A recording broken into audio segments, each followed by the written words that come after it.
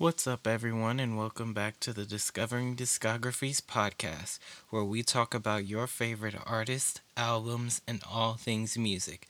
I'm your host, Brandon Pulliam, and without further ado, let's dive into today's topic. So, today we're going to discuss a genre of music that I feel like gets a lot of hate.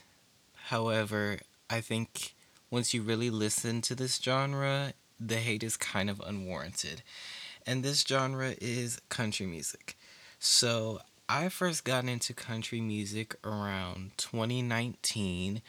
I used to be a hater of country music. I didn't think it was the best music in the world. I thought it was very generic.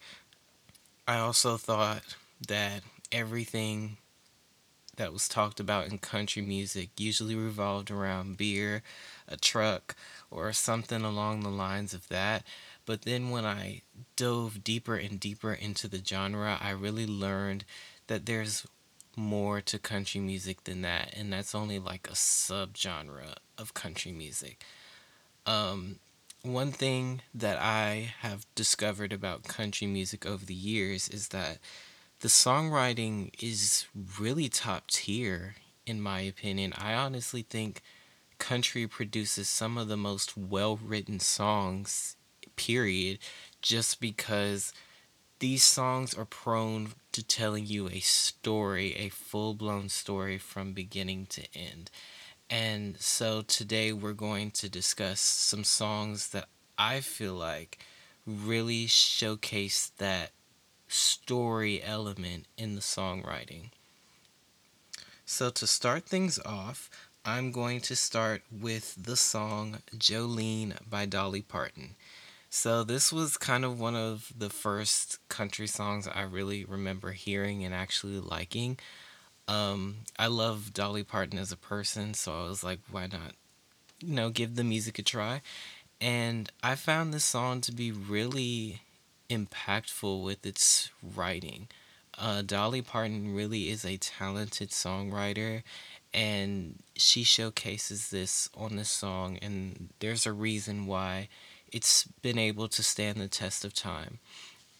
So this song talks about a woman describing another woman who's trying to steal her husband, and she's pleading with the woman not to because she understands that this other woman can take her husband.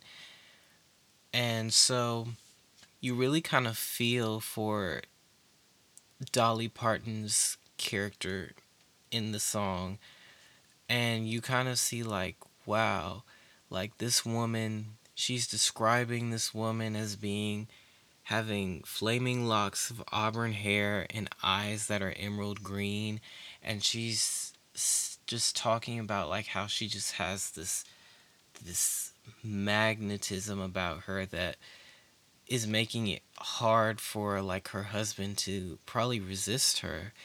And I just felt like the story in this song was just very, very well done, and I it is one of my favorite country songs ever, in my opinion, and I definitely think it's worth taking a listen to.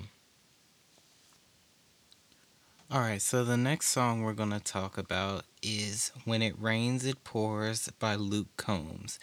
So this was another one of the first country songs I really like got into like that, and I just really thought the song was just really fun. Like it was so playful.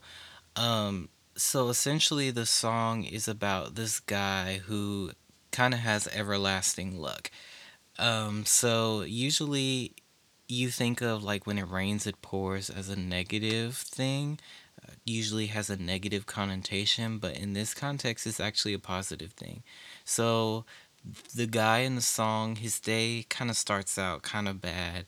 It's not the best. He's just annoyed, and he ends up going and buying this lottery ticket and winning the lottery, and just the luck ends up continuing throughout the day. he's talking about how he doesn't have to see his mother-in-law that he doesn't like anymore, and he bought, he used the money from the lottery to buy 2 tanks of gas and a 12 pack. And he also describes how, like, his girlfriend, thought playing the lottery was a waste of time. So positive things are coming out of it, like being able to prove his girlfriend wrong and being able to buy all this stuff with the money he just won. And it's just overall a playful song, and I really, really like the songwriting on this song. Alright, so the next song I'm going to discuss is I Walk the Line by Johnny Cash. So this is a more recent country song that I got into. I watched the movie Walk the Line, which was a biopic about Johnny Cash, and I was just really curious about him, and so I really got into his music, and this was the song that really kind of stuck out to me because I liked the overall message of it. Um, in the song, Johnny is telling the story of this guy who is willing to do anything for the woman that he loves. He'll walk the line in a sense. So he'll go to the ends of the earth for her. He'll do anything to just keep her in his arms. And I thought that was a really good message. Alright, so the next song I am going to discuss is Fancy by Reba McEntire. So this was a song I kind of got into roughly around the time I started listening to country music pretty frequently. And this is a cinematic song. The imagery that just comes into your mind as she sings the lyrics, it's just breathtaking how a song can do that to you. Um, the song is essentially about this girl who is growing up poor, and she's about to come of age as an adult, and her mom is going to trying to essentially pimp her out and sell her to a man so she can kind of have a better life. It's a lot of stress on the girl because she's like, this is my only chance, and my mom is trying to push me out of this poor environment so I can have a chance at a better life. And it's a beautiful but kind of heartbreaking story to just kind of see how and listen to how some people are so poor that they're resulted to do this and sell their children off so they could have a better life because they know that the parents know that they cannot provide it for them. So I just thought it was a very beautiful song, very very well written, and definitely one of my favorite country songs. All right, last but certainly not least, one of my favorite, if not favorite, country song is Coal Miner's Daughter by Loretta Lynn. So when I heard this song, I first heard it actually after her death. I think it's been about a year now, and I was just mesmerized. Literally everything she was saying in her lyrics, I could just picture in my mind. Talking about growing up poor as a coal miner's daughter and not really having much, but the one thing you really did have and cherish was love, and you put that kind of above everything else. And I think it kind of puts into perspective what's really important sometimes. Like, it doesn't matter how much money you have or how much of anything that you have, as long as you have love, that's really all you need to get by.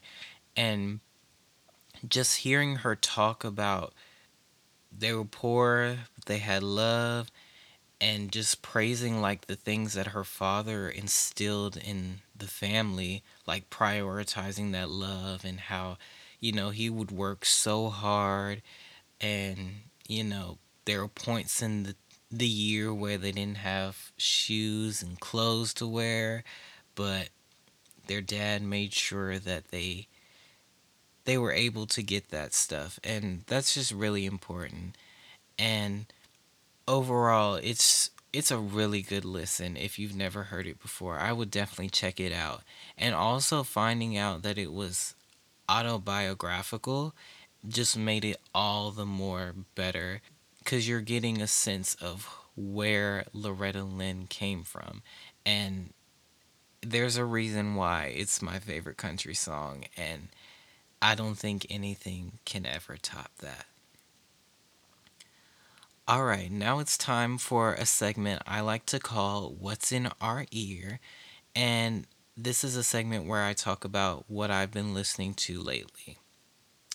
Okay, so lately I have been taking a throwback, and I have been listening to More Life by Drake.